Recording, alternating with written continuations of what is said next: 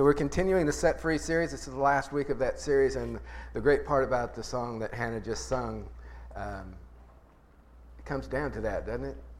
If we're going to grow in faith, if we're going to become who God would have us to be, then it starts with a place of honesty, that we need to be willing to look at ourselves and others in an honest and truthful light. Thank you, Hannah. That was awesome. A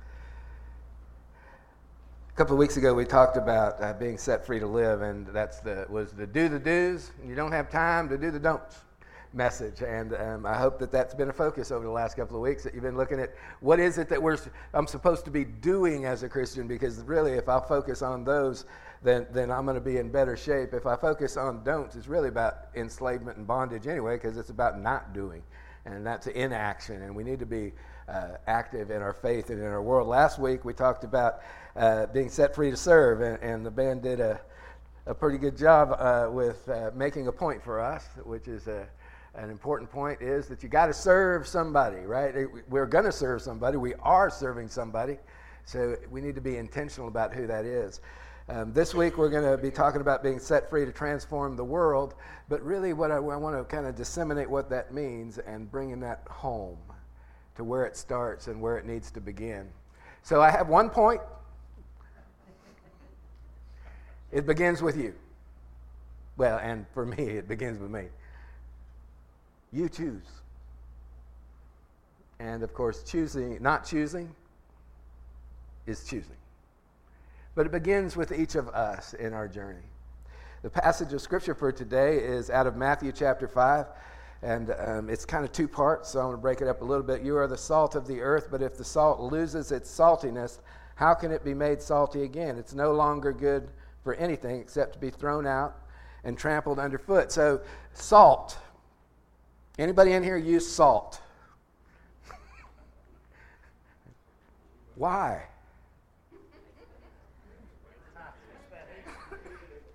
Tastes good.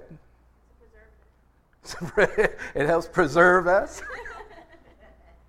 Salt adds it's seasoning, right? It adds flavor to things. It makes it taste better than what it was.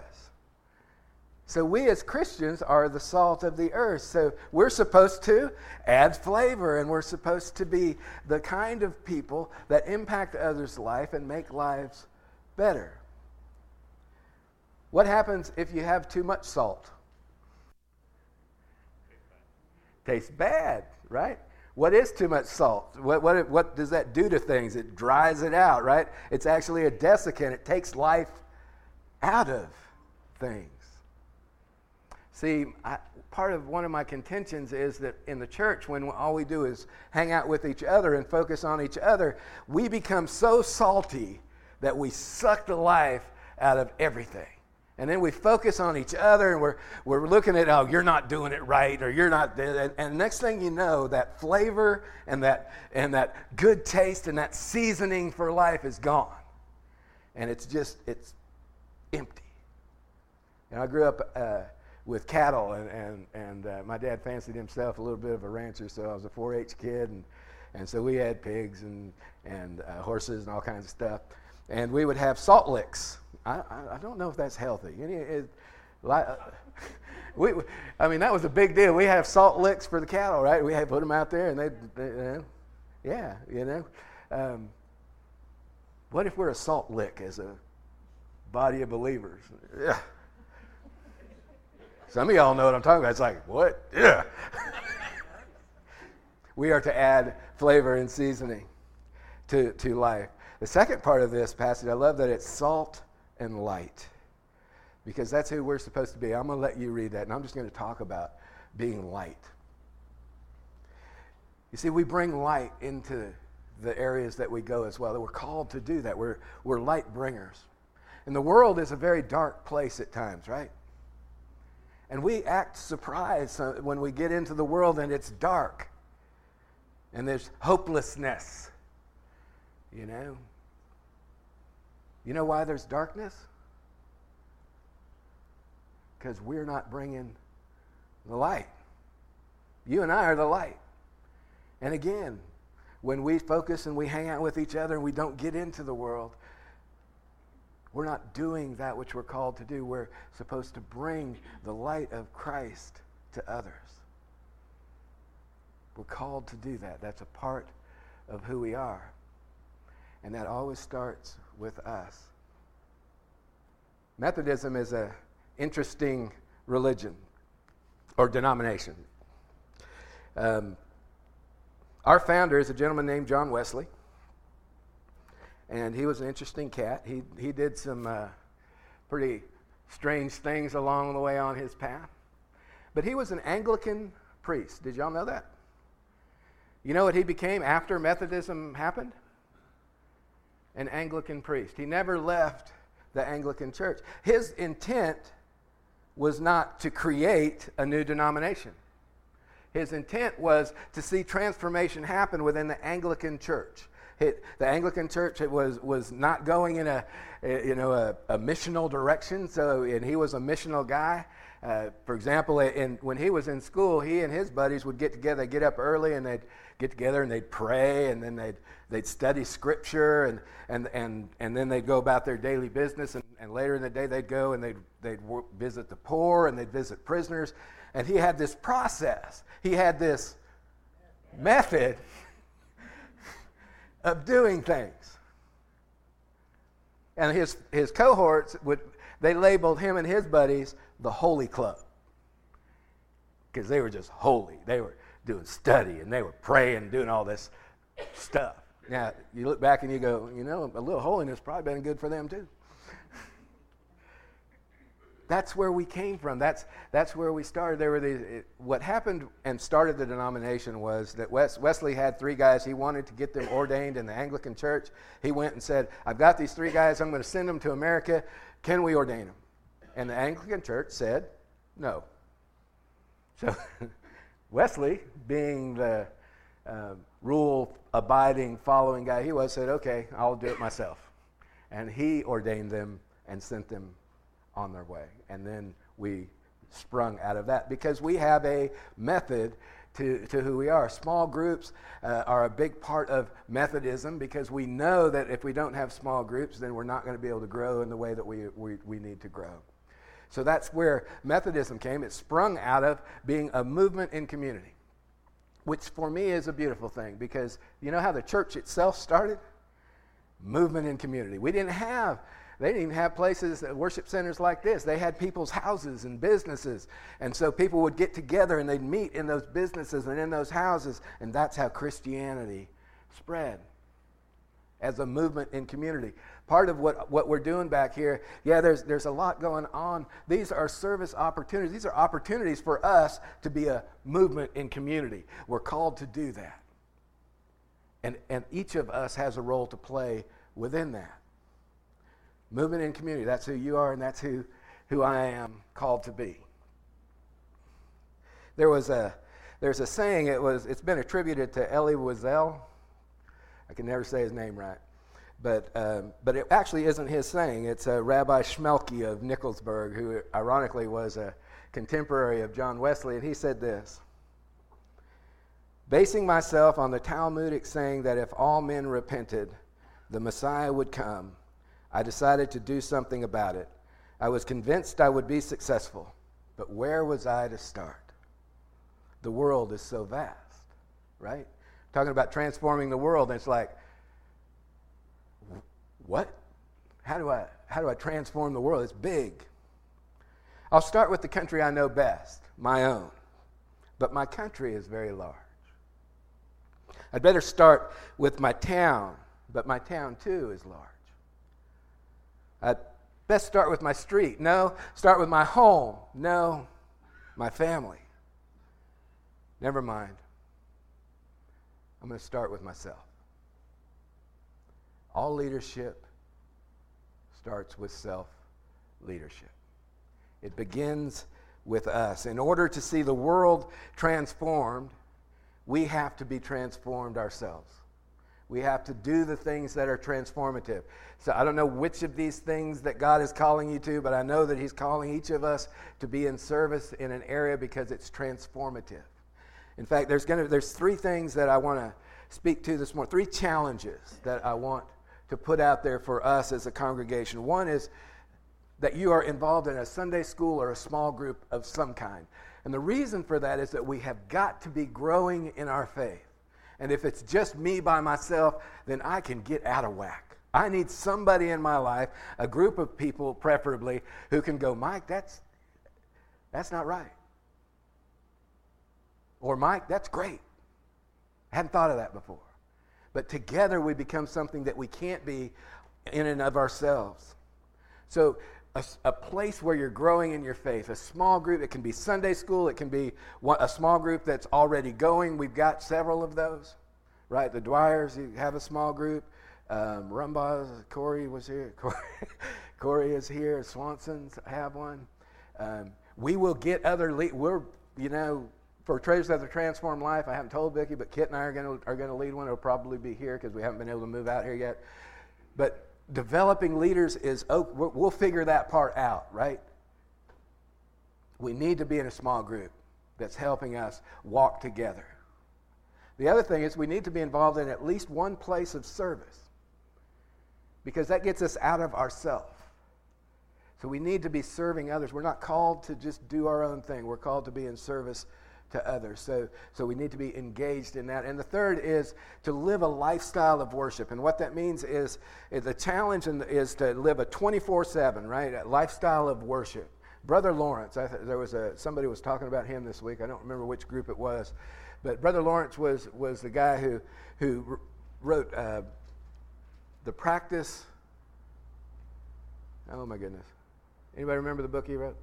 Practicing the Presence of God.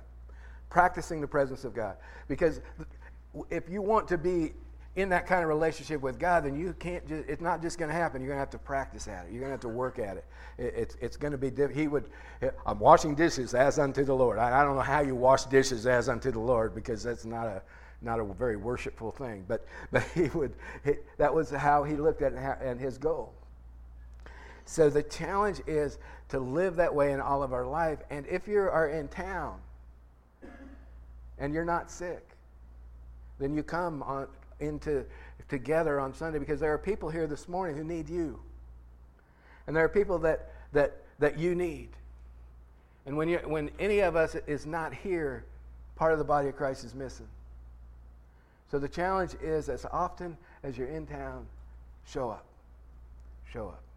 Live this lifestyle of worship. See, when Jesus sent his disciples out, he didn't do that and say, okay, Peter, you go over here, and John, you go over here, James, you go. He paired them up.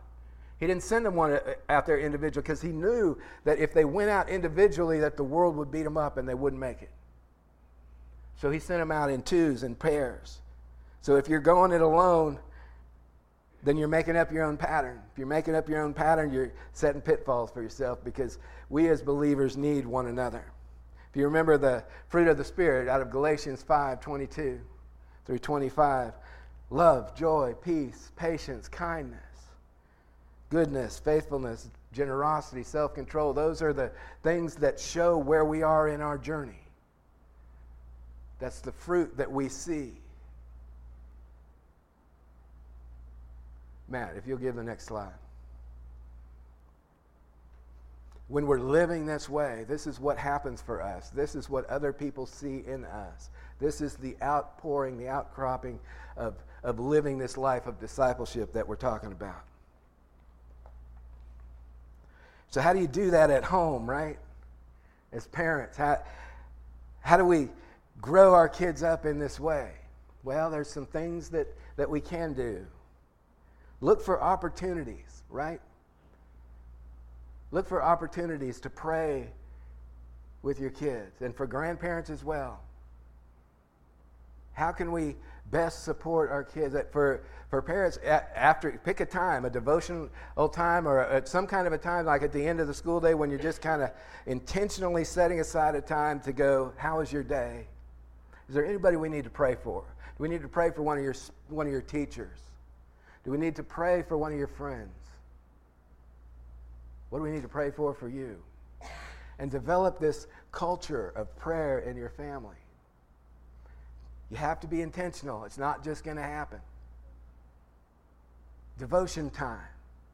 setting aside time to spend with family.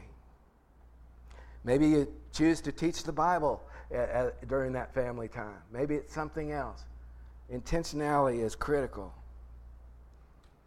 Each week that they're here, they learn something, right? Do y'all ask them, what'd you learn in children's in Sunday school or in children's church? How's that going to help you this week? Be intentional about that. And when the culture gives us a gift, we need to embrace it. Anybody play Pokemon Go?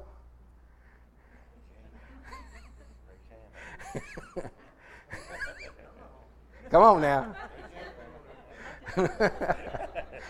I'm okay at it. Kit's way better. Did you know that Arbor Point Church is a Pokestop? All the Pokemon Go players are going, yeah, we know that. A Pokestop is a place where you get resupplied, right? So the thing spins and it gives you, some things that you use in the game. And a lot of folks are going, that is the stupidest thing I've ever seen in my life. And I'm sitting here going, did you know that Pokestops are churches? Why don't we leverage what we're given as a gift in our family? Hey, look, there's a church. I want to go fill up. Okay, well, what does John 3:16 say? For God so loved the world that he gave his only. All right, we'll go ahead and waste our time and go over there and get you some stuff. Our culture will give us some gifts. Now, our culture is also a challenge, right? In the world, but not of the world.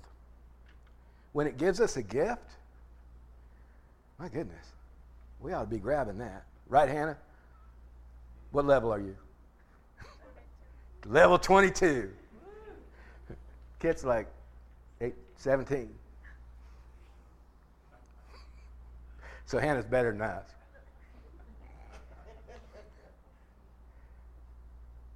Da Vinci Code. Y'all remember the Da Vinci Code? Is that an accurate portrayal of Scripture? No. We had folks back when that movie came out that would not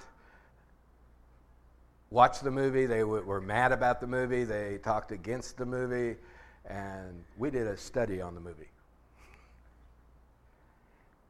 When culture gives us a gift, say, okay, so what is wrong? What is off target with this?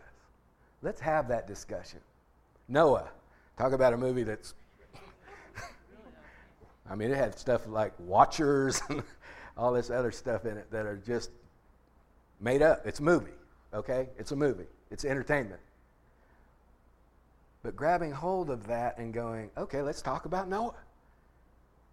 It's an opportunity for us to use what we're given to reach others for Christ. See, the church is in the world, but not of the world, right? So the world is here, and we're in the world, and where our ministry is going to happen is not in where the word church is, not in the center, because that's where we become a salt lick because we're only hanging out with each other. That's when we become so salty that we're no good for anybody, and we're sucking the life out of it because it's just us, and all we can do is focus on each other. It's not that we don't need those times for replenishment and rejuvenation, but if that's all we do, if the only friends I have are Christians, I best get out and do some stuff. Because where we're supposed to be is where the church and the world meet. That's where we're supposed to be. That's the margin. That's where questions are. That's where life is. That's where we can bring the light to the darkness. That's where salt becomes a season for other people, a seasoning for other people, and we can see differences made in the world, but not of the world, making a difference in the lives of others. How many folks can give me Proverbs 22:6 off the top of your head? Raise your children in the way they should go, and they will. Old. When they're old, they will not depart from it. Any praying parents for kids in here? Praying grandparents for grandkids? See, another reason that we come together is so that we, as a body of believers, but also as a family. It's why what Corey does and what Harold do is so important for us. We lay the foundation because you know good and well what's going to happen when they hit their teenage, their young adult life is they're going to do dumb stuff.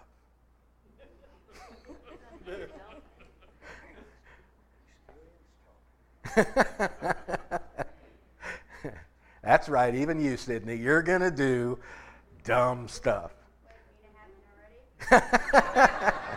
I'm sure you have. And your mom has gone, please don't do that, please don't do that, please. And she's going to do it. She did it.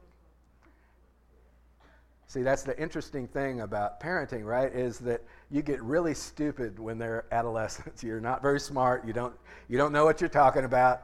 And then as they get older and they hit 25, 26, 27, Mom and Dad weren't quite so dumb after all. They had a clue. I wish I'd listened to them back then. So let me encourage you to listen now, but I know you won't. But still, we raise our kids up, lay the foundation, and then we trust God. Because they're just like us. When you were young, you had your share of mistakes too. You did your share of stuff too. They're going to do the same. It's okay. Because if that foundation is laid, they know. Because God gets in there and I can use me for this. Because I was raised up in the way that I should go, in the midst of my addiction, I knew what I was doing was not what I was supposed to be doing. And I knew that there was a possibility of a way out. And it was because I was raised up in the way that I should go. And then, boy, did I ever depart from it. And now I'm a pastor. Every once in a while, I just go, God, I don't know how you did it, but good for you, because it ain't possible. Grab hold of it, parents, grandparents, grab hold of this scripture. Keep praying, but grab hold. Grab hold of this. This is powerful. God gave us this gift because he knows us and he knew your kids just like he knew us when we were kids. Don't give up. Never give up. Keep praying. Keep lifting your kids up. Lift your grandkids up. Because God is with them even in the midst of the worst of their decisions. Hang in there, right? Hang in there. So transformation begins at home. Begins with us. But when we see a transformation happen in our life, then it begins to flow through us. And then it impacts the others around us, our families. It moves us even beyond that over time. We're claimed by God. We're shaped by Him. We're made in the image of God to be a brand new person, to live in the world differently, to be used powerfully in ways that we can't imagine. Mike Roberts, I've seen the pictures of him recently when he had some hair. I'm really relatively certain if I'd have asked about that band and said, Mike, you're going to be leading worship 2016, he'd have said, what? I don't think that's going to happen. What are you laughing about? You play drums. Yeah, you're going to be in a worship band. Nah, you haven't. God takes us, and when we're available, He does stuff with us that can't be done. It's powerful. It's very, very powerful. We're not put on the earth just to make a difference in the world. We're put on this earth to make the world different. You get the difference in that? We're put on the earth to make the world different. Now, there's this lady, she's passed now, but she had something to say about the family, so I thought I'd let her say it. Where does this love begin? In our own family, in our own home. How does it begin? By praying together. Family that prays together stays together. And if you stay together, you will love one another as God loves each one of you.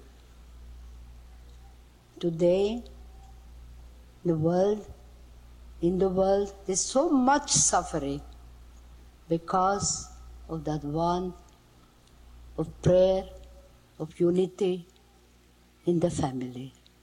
So today, when we are together, let us make one strong resolution that we will bring prayer in our family, that we will teach our children to pray and pray with them. And you will see the joy and the love and the peace that will come into your hearts. Because the fruit of prayer is the deepening of faith.